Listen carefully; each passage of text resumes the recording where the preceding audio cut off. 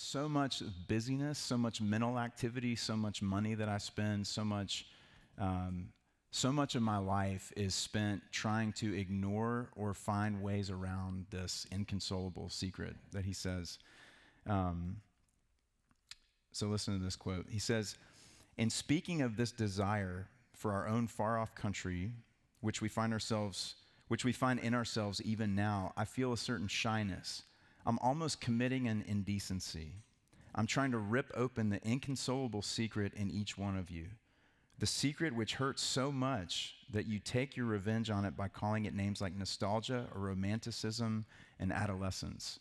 The secret also which pierces with such sweetness that when in very intimate conversation, the mention of it becomes imminent. We grow awkward and affect to laugh at ourselves. The secret we cannot hide and cannot tell, though we desire to do both. We cannot tell it because it's a desire for something that's never actually appeared in our experience. We cannot hide it because our experience is constantly suggesting it, and we betray ourselves like lovers at the mention of a name." And I think what he's getting at here is that we've got this innate desire in us that is for the supernatural. It is for what is beyond us. It is for what is beyond this world. But we try to kill off any acknowledgement and cut off any acknowledgement of the supernatural or anything outside of the material world or anything outside of what I can control. And so what happens when we do that, when we cut off and sort of plug our ears and run away from the reality of this, that there's more than what I can see with my eyes right now, this supernatural world that we live in, then all I have left is to try to fill and satisfy this desire in me with lesser things, with things that I can see, things that I can control, things that I can purchase, experiences that I can go have. And the emphasis is really on control because it's terrifying to not be in control of this. And so I'm just ramming up against over and over and over through the days, through the years, this reality of like, I cannot satisfy this desire, but I'm doing everything in my power to pretend like it's not there. And so I'm hating it. I'm hating myself for having it. I'm hating the pain that I experience when I try to satisfy it in ways that I know ultimately aren't going to satisfy it, but they make me forget for a little bit. I hate the fact that I have it and that I know, even if I want to pretend like I don't, that there is a supernatural being who gave it to me and put it in me. And so I resent him and I try to pretend like he doesn't exist. It makes us do all kinds of stuff. And so Jesus is meeting us here in this place, and he's inviting us to come and hear from him the way that he's coming to this woman in our passage. Lizzie, if you want to come on up. We're in John 4, and we're in this series called Be Curious.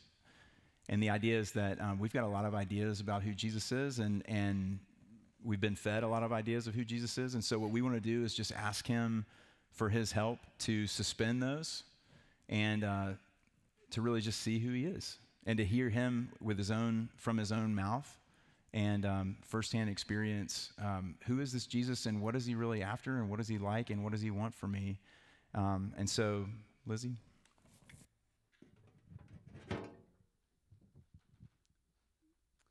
Our passage today comes from John 4, verses 3 through 30 and 39. He left Judea and departed again for Galilee, and he had to pass through Samaria. So he came to a town of Samaria called Sychar, near the field that Jacob had given to his son Joseph. Jacob's well was there, so Jesus, wearied as he was from his journey, was sitting beside the well. It was about the 6th hour. A woman from Samaria came to draw water. Jesus said to her, "Give me a drink," for his disciples had gone away into the city to buy food. The Samaritan woman said to him, "How is it that you, a Jew, ask for a drink from me, a woman of Samaria?" For Jews had no dealings with Samaritans. Jesus answered her, "If you knew the gift of God and who it is that is saying it to you, 'Give me a drink,' you would have asked him, and he would have given you living water." The woman said to him, "Sir, you have nothing to draw water with, and the well is deep. Where do you get that living water? Are you greater than our father Jacob? He gave us the well and drank from it himself, as did his sons and his livestock. Jesus said to her, "Everyone who drinks of this water will be thirsty again, but whoever drinks of the water that I give him will never be thirsty again. The water that I give him will become in him a spring of water, welling up to eternal life." The woman said to him, "Sir, give me this water so that I will not be thirsty or have to come here to draw water." Jesus said to her, "Go, call your husband and come here." The woman answered, "I have no husband." Jesus said to her, "You are right in saying I have no husband, for you had 5 husbands, and the one you have now is not your husband. What you have said is true." And the woman said to him, "Sir, I perceive that you are a prophet. Our fathers worshipped on this mountain, but you say that in Jerusalem is the place where people ought to worship." And Jesus said to her, "Woman, believe me, the hour is coming when neither on this mountain nor in Jerusalem will you worship the Father. You worship what you do not know. We worship what we know, for salvation is from the Jews. But the hour is coming and is now here when the true worshipers will worship the Father in spirit and truth, for the Father is seeking such people to worship him. God is spirit, and those who worship him must worship in spirit and truth." The woman said to him, I know that Messiah is coming, he who is called Christ. When he comes, he will tell us all things." And Jesus said to her, "I who speak to you am he." And just then his disciples came back. They marveled that he was talking with a woman, but no one said, "What do you seek?" or "Why are you talking with her?" So the woman left her water jar and went away into town and said to the people, "Come see a man who told me all that I ever did. Can this be the Christ?" They went out of town and were coming to him. Many Samaritans from that town believed in him because of the woman's testimony. "He told me all that I ever did." This is the word of the Lord.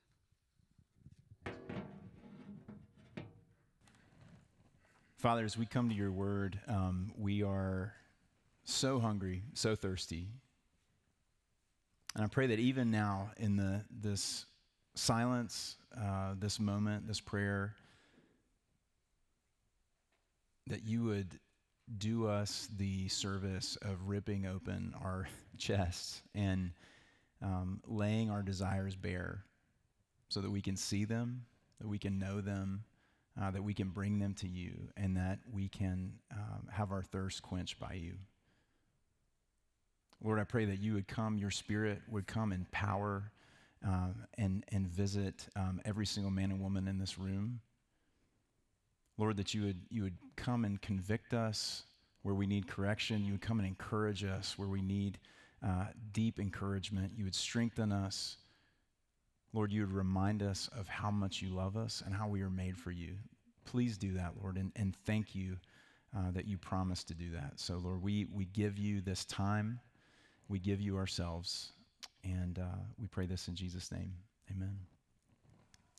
Okay, so this woman, most of y'all are probably very familiar with this passage, but this woman is somebody who is, the narrator here, John, as he's writing this, he wants to tell us right out of the gate that some things about this woman, and when he says that she is coming to draw water at this hour, which is noon, the hottest time of the day, he's telling us something that people who are reading this at the time that he wrote it would know exactly what he's trying to say. Like, she is here because she doesn't want to see anyone. She has made a practice in her life to come and draw water, this necessity, this thing that she has to have, that she'd probably rather not have to have. She comes every day slogging this big jar, whatever it is that she's filling up with her water for the day. And she's coming in the heat of the day in this arid place to get this thing that she needs. And so it's like last week we talked about Nicodemus, and we see that Jesus is not just broadcasting in general to everybody through the same channels. He is coming to each individual person just like he does to each one of us and meets us where we need to be met. And so when he's going to Nicodemus, this really highly educated, proud man who's too proud to say, "I don't understand," he's talking to him about birth, and he's talking to him about infancy, and he's saying, "You are an infant." That's where we are. And this woman here is a very different person. She has a very different life experience. She's a Samaritan woman, which, as she says, and John says as he's writing this passage, Jews had no dealings with Samaritans.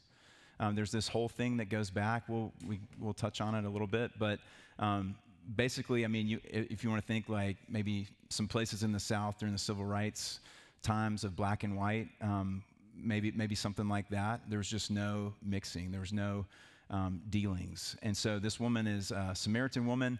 She is a woman. And so rabbis would teach that men weren't even allowed to talk to their wives in public. There was the appearance of evil. There's a whole bunch of stuff there that we could go into as well. But so certainly this woman is she is a woman who is a Samaritan, and she is at this well at a very strange hour all by herself. And Jesus is there waiting for her. And Jesus is there, and he's weary from his journey. He's hot, he's tired, he's thirsty.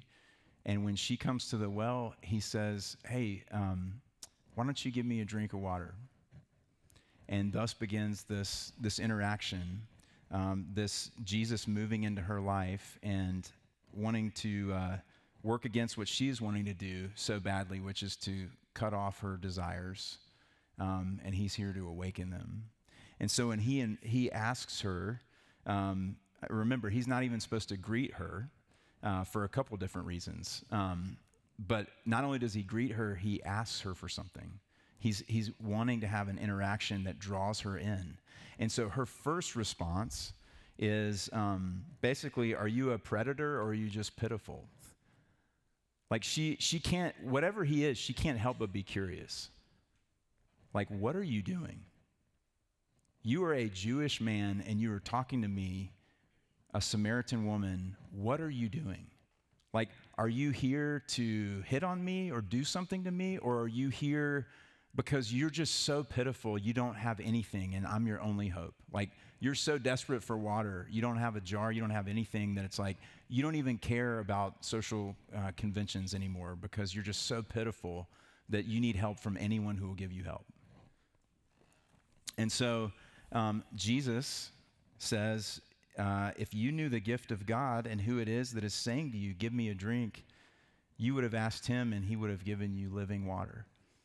And that word for living water is, again, a double meaning. Jesus loves doing that. That means living water, but that also means running water.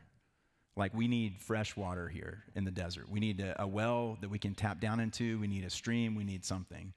And so Jesus says, yeah, actually, if you knew who I was, I mean, think about this interaction. She comes and there's this poor man with nothing in the heat of the day, and he's like, hey, could you give me a drink? And then she's like, wait, what are you doing? And he's like, well, actually, if you knew who I was, then you'd be asking me for a drink. Like, what? Like, who is this guy? Oh, I know now. He's crazy. And so now she's, now she's in this place where she's probably just like, oh, okay, like I've seen this before. This is not my first rodeo. Like as we go on into the story, Jesus later reveals that she's been married 5 times, and she's living with a man now who's not her husband. And so in this culture, women can't divorce. And so she has been left 5 times. And so you think about the kind of guys that she's been married to.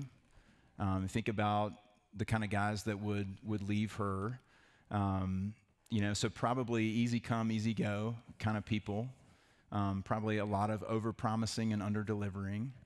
And she finds herself in a very vulnerable place. And now she's with a man who may even be, we don't know, but he may even be somebody else's husband.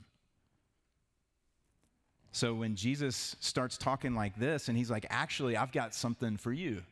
She's like, yeah, okay, I've heard that before a few times. And she says, sir, you don't have anything to draw water with, and this well is deep. Where are you going to get that running water, that living water that you're talking about?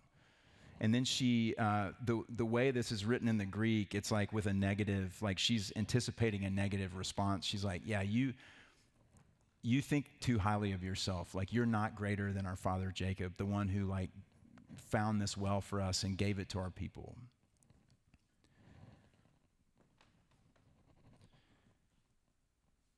So this woman, very quickly we get into this mixing of the metaphysical and the physical, the spiritual and the material, because Jesus is using this avenue of water to talk to her. And he's saying, I see you. I see you coming here, and the same pain that you feel for having to come to this place, the same resentment you feel, the same shame you feel for having to come to this place every day in the heat of the day, by yourself, away from people,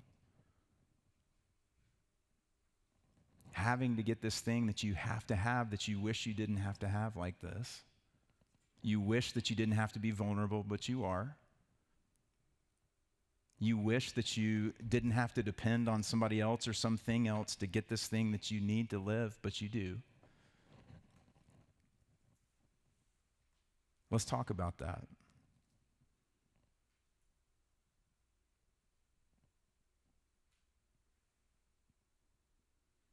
You know, and you can just see the cynicism in her. You know, the pain and the frustration and just the deadening, which, you know, we're not a stranger to that. Like when you've been hurt, when you've had your heart awakened and then crushed, that's the easiest place to go, is just to want to just cut it off. Like, yeah, I don't ever want to feel that again. I don't ever want to have to go through that again. And Jesus is constructing a bridge right now for her. And he's saying the same reality is that you are a human being who is made to have water every day, or you will die. I'm telling you that, and you already know, but I'm connecting this for you, that your soul was made for this deep intimacy that you have to have, or you will cease to be human. And now we're starting to get real mixed up here in what we're talking about. Are we talking about running water, or are we talking about a different kind of water? Are we talking about satisfying our thirst? What kind of thirst?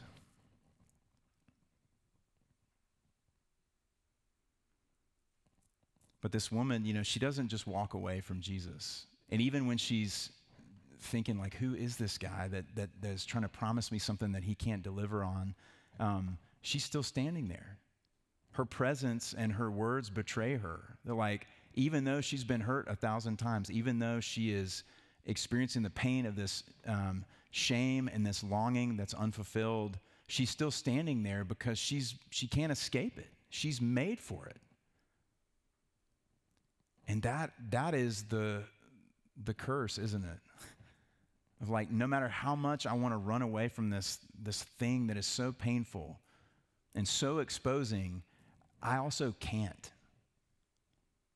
because I don't have anywhere else to go, because that's what I was made for. In Jeremiah 2:13, God says this to his people. He says, my people have committed two evils. They have forsaken me, the fountain of living waters, and carved out for themselves cisterns, which are big stone enclosures that hold water, broken cisterns that can hold no water. My people have run away from me, the only one who can satisfy their souls with my presence, with union with me, with fellowship with me. And instead, they've spent their lives running around constructing these cisterns to try to, I'm the fountain of living water, always flowing. I'm the only one. And so without me, all they can do is build these giant stone troughs to try to collect water from other places and hold it in there, but all those troughs are cracked and the water just seeps out, and it's dead water anyway. And the reason we do that is Proverbs 19:2 says this: desire without knowledge is not good. And the Lord's saying, we have a desire problem. She has a desire problem. This whole world has a desire problem. We have this deep, aching desire in us, the inconsolable secret, this thirst for living water. But we don't know that. We don't want to know that. Maybe we do know that and we push it down or we pretend like we don't know it.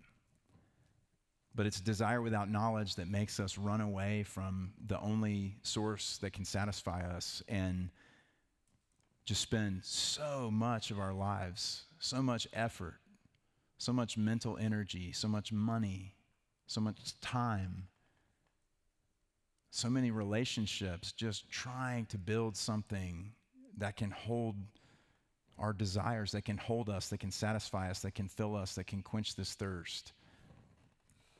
And it's not going to happen. And not only is it not going to happen, but it's going to create more pain. So now we have not only the pain of unfulfilled desire, but we have the pain of the sin that we commit and live out of in trying to fill that desire with something else. And now we're just compounded. So we have that original thirst, and now we have the weight and the extra weariness of the weight of the sin that we're living in. And then we have the extra weight of the shame from the sin that we're living in. And now we're just stacking up bricks on our backs. And so because this woman has this desire and she can't stop, and this desire is good, she's like, you're not as able as you say you are. In verse 13, Jesus says, listen, everybody who drinks of this water will be thirsty again, but whoever drinks of the water that I will give him will never be thirsty again. Listen to what he's saying. The water that I give you, if you drink of it, you will never be thirsty again. And what's going to happen is the water that I give you will become in you a spring of water welling up to eternal life. Like, think about the woman hearing that. That's crazy. That's crazy talk. Like, what he's essentially saying is like, I'm giving you magic water. It's like Jack and the Beanstalk's beans. Like, I have this water that if I give it to you, it will become in you a spring of water that will never stop flowing, and you'll never be thirsty again. And so what does this woman say to that? Get out of here? You're crazy? No. What does she say? Sir, give me this water so that I will not be thirsty or have to come here to draw water. She is so hungry for this thing that maybe she can't even put words to, that now she's left her cynicism because what he is talking about is so dead on. It is like an arrow to her heart that is, no matter how crazy it sounds, she's like, you know what? I'm willing to believe that you're magic. Like, that's how hungry I am. That is how thirsty I am. It's like, let's say in the 1 in 5,000 odds that you are a magician who can do this, I don't want to miss this opportunity. I mean, think about that. This woman is desperate. She is so thirsty. She's like, finally, somebody at least is talking about this thing that I have in me. That's the closest I've gotten. Nobody's talked to me like this before. And so even though I don't even necessarily know what you're talking about or know if it's possible, I might be willing to believe that you're a wizard. If you can talk about this, maybe you can do something about it. So please give me this water. But listen to what she says. Give me this water so that I will not be thirsty or have to come here to draw water. Jesus talks about her not being thirsty again in a different way. What she's talking about now is effectively killing her desire and removing painful reminders of her sin, her shame, all the adventures that her desire has led her down, those paths that she's gone down. And we do that too. She's saying, please just give me anything to meet this thing so that I don't have to be vulnerable anymore. I don't have to be thirsty anymore. I don't have to feel this feeling anymore. And think about that for us. Like, what forms does that take? That looks like me avoiding certain people, avoiding certain conversations, avoiding places where this desire in me is potentially going to be exposed. It keeps me doing this with everybody in my life. I'm not I'm not going to go to that small group. I'm not going to have a conversation with this person. I'm not going to, when we do have conversations, I'm not going to go there. I'm not going to answer honestly because it's too painful, but I also can't stop thinking about it.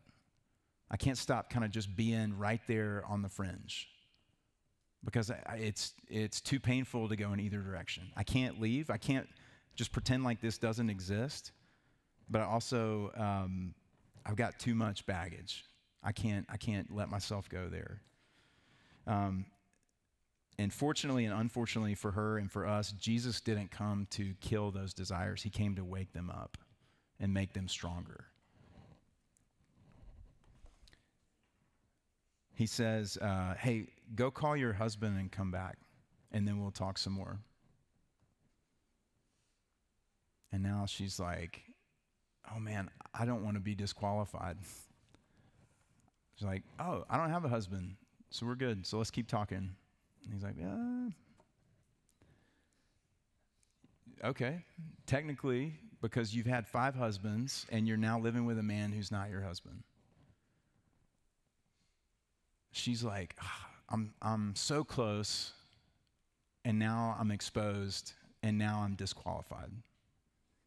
And he's like, no, you are exposed, but just stay with me here.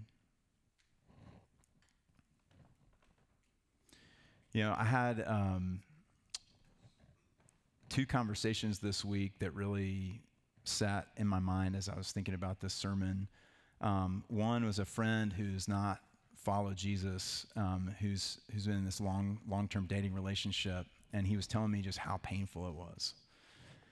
He was saying, you know, we live together, we fight all the time, we break up about once a week, we scream, we yell. You know, it's just like crazy town. But I don't know what to do because it's like I can't be with them, I can't be without them, just stuck. And, you know, they're onto something. Like there's a desire that's awake in them. And then I had a conversation with somebody who does know Jesus and has for a long time. And it was like their heart's just dead. It's like, just kind of going through the motions and kind of do what she does here next. When Jesus is talking about her and right where she is in the exposure, it's like he's saying, hey, I know all about your relationship and I know all about you and all about your past. Let's talk. And the next place she goes is to settle for religion. I perceive that you're a prophet. Let's talk about the right place to worship, because some people say that it's on this mountain. Some people say that it's on this mountain. Again, she's saying this is so painful. It's this dance, right? It's this constant dance back and forth of like, I want more, but you've got to get away from me. And I was thinking about these 2 conversations. It's like I have this, one friend who is just out there and lost and is not following Jesus at all. But they're so much closer because their heart is awake.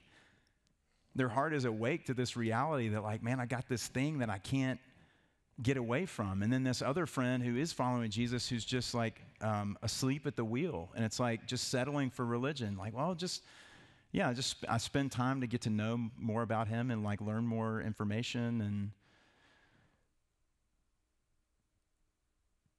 And so thankfully, Jesus loves us too much to leave us there.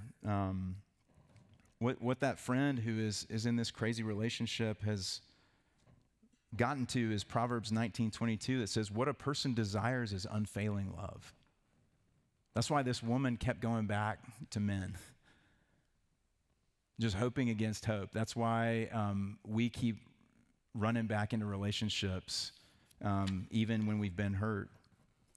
Because what a person desires more than anything is unfailing love, because that's what we were made for. But Ecclesiastes 3:11 also says that God has put eternity into our hearts. So there's this desire for an eternal, unfailing love.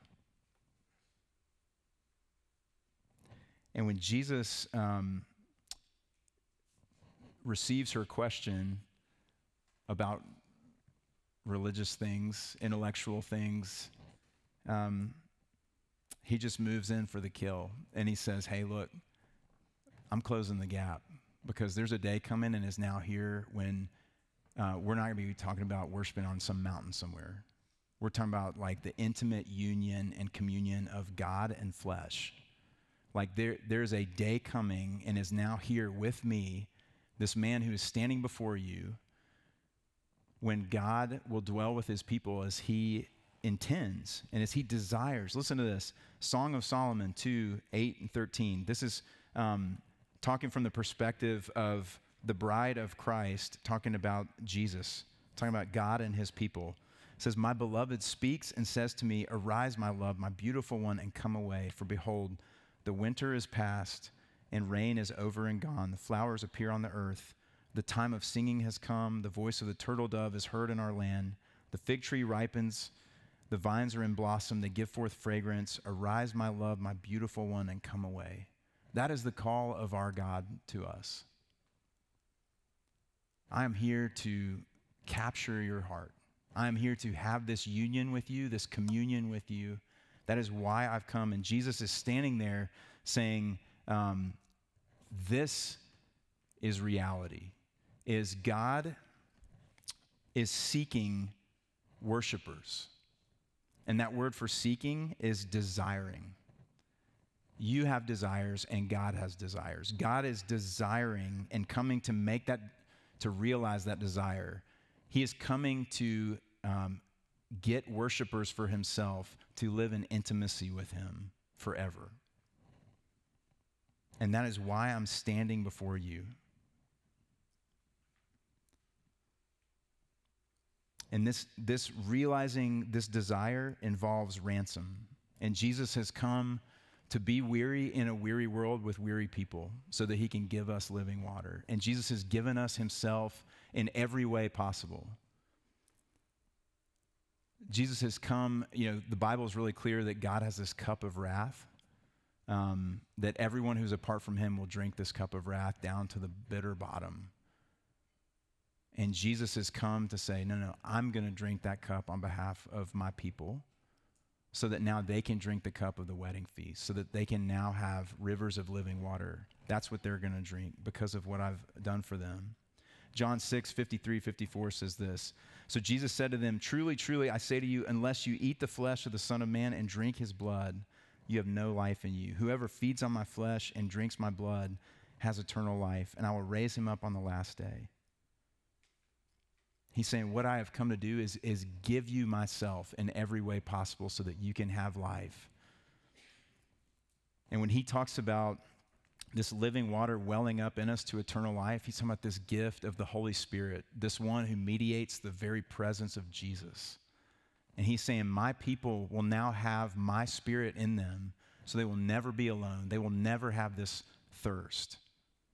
And it will well up. It will continue to spring up. It will slowly increase into eternal life where we will be together forever. Isaiah 44:3 says, God says, I will pour water on the thirsty land. You are so, so thirsty. And streams on the dry ground. And I will pour my spirit upon your offspring and my blessing on your descendants. And Romans 5:5 says, that hope that we have, to have that thirst satisfied, it will not put us to shame, because God's love has been poured into our hearts through the Holy Spirit who's been given to us. And so Jesus, what he is doing here is he is inviting this woman to say, do not quench those desires. In fact, you need to shake the dust off of them and pull them out of your closet and wake them up. You're just looking in the wrong place. You need to wake those desires up and let them lead you to me. And when you come to me, you don't have to be afraid of who you are or what you've done or the shame that you carry or the sin that you've committed, because that's why I'm here. I have come to drink the cup of God's wrath, to give you myself so that you can drink from the Holy Spirit, the rivers of living water that will dwell within you forever. That is what's happening here, because God desires you, because I desire you. And I desire to be with you the way that a young lover desires to be with his bride. I want to ask you to come away with me and just be together. That is who this God is. That is who this God is that is pursuing us, that is waking our hearts up, that is waking our desires up so that he can satisfy them. And going back up to the first thing Jesus says to her is, if you knew who is standing before you right now and you knew what he had to give you, you would ask him for it. And that's what he's saying to us. If you knew who I was, if you knew that the God of the universe is standing before you with the rivers of living water that you desire, this thing that you have spent so long, this relationship that you've spent so long burying and hiding and covering and trying to satisfy with other things, if you knew that I was standing before you with this very thing that you were made for, and that I would give it to you if you just ask. Just ask. That's what he's saying to every single one of us today. Just ask. Just come and be honest. Come and be honest about this feeling you have in you that you can't get rid of. Come and be honest about all the ways that you've tried to get rid of it before and all the pain that that's brought to you. And just dump it all. And then ask me to give you what you were made for, that you're so thirsty for that you can't get for yourself. And I will give it to you. It's not going to be an interview. It's not going to be a maybe. It's not going to be if you say the magic words. He's saying, I'm standing before you telling you, just ask me and I will do it. That's all that needs to happen. It's the invitation that we heard from Isaiah 55. Come, everyone who thirsts and who doesn't have any money, and buy the richest food and the greatest wine you've ever had without cost. It does have a cost, but you and I aren't paying it. Jesus is paying it so that we can enjoy him forever. And so now we are being set free. We're being set free to experience that communion with him, but we're also being set free to set others free. And that's what's happening in this passage. When this woman realizes who he is and what's happening, she goes and tells everyone the truth. I have this inconsolable desire, this inconsolable secret. And you know all the ways that I've tried to fill it. And that's why I'm standing here by myself every day, drawing water in the heat of the day. And this man came and he told me that he knows all those things about me and how thirsty I am. And it's God. And he came to give himself to me. And he didn't scold me for all the ways that I've tried to find this in the wrong places. He just came to say, I love you, and here's what you've been looking for.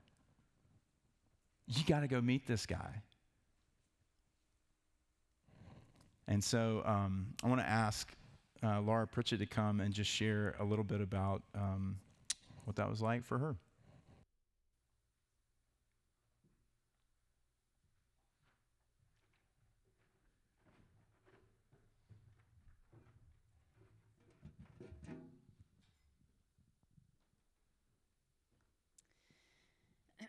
Hi, I'm Laura Pritchett. Like the Samaritan woman, Jesus called me to himself by exposing my shame and feeling the emptiness from drawing from dry wells. For as long as I can remember, I've been very concerned about my morality. Am I good? Am I just? Am I doing it right? Add to that I was a competitive swimmer through college, where my worth and acceptance was measured based on milliseconds and constant performance, and you have a very anxious young woman concerned with being good and right and perfect. My years after college were some of my most anxious years yet.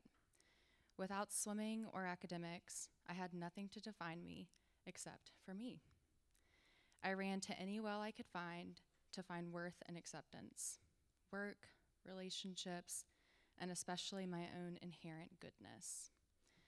For whatever reason, a few years after I graduated, the Lord brought to light a lot of the ways I was living in sin, and this was a crushing season. Me imperfect, me sinful, me dirty and unclean, me hypocritical and full of pride. Yes, me. My shame began to eat me alive, and I spent years hiding who I really was, an imperfect and sinful young woman, thinking there was no way I could be loved for the sin I had participated in and the empty wells I found myself returning to over and over. My shame told me that no one really loved me because no one really knew me, at least not all of me. This hiding game went on for years, afraid that Jesus and people would leave me for knowing how sinful I really was. A counselor once read a quote to me by C.S. Lewis that reads, "To love at all is to be vulnerable. Love anything and your heart will be wrung and possibly broken. If you want to make sure of keeping it intact, you must give it to no one, not even an animal. Wrap it carefully round with hobbies and little luxuries. Avoid all entanglements. Lock it up safe in a casket or a coffin of your selfishness. But in that casket, safe, dark, motionless, airless, it will change. It will not be broken. It will become unbreakable, impenetrable, irredeemable. To love is to be vulnerable." After years of working on understanding that Jesus really did love me and die for me, and Jesus really had set me free from sin and shame, I was eager to meet this love and acceptance in the flesh. The best thing I've ever done is share all of me with people I love and trust, and to be met with me too's, unconditional love, and the truth of the gospel. The Lord has always spoken to me through his children, and hearing him move and love through his other daughters and my husband was unbelievable healing for me and the best thing I've ever done. I still struggle with shame. I still run to empty wells, but Jesus' kind and loving invitation to come back to him without any shame remains true. His goodness and mercy continue to meet me, cover me, and make me new. Father, Lord, I ask this week that you would not let us numb out or distract ourselves, but that you would continue to press like a razor sharp arrow deep into our hearts, drawing attention to this longing that we have and this pain that we have around it. And I pray that you would draw each of us away to be alone with you this week and to have a conversation with you about this, to just pour our hearts out before you as you invite us to, and then to receive from you what you have for us. And so, Lord, as we continue to worship, would you just continue this loving process you have of drawing us to yourself. In Jesus' name, amen.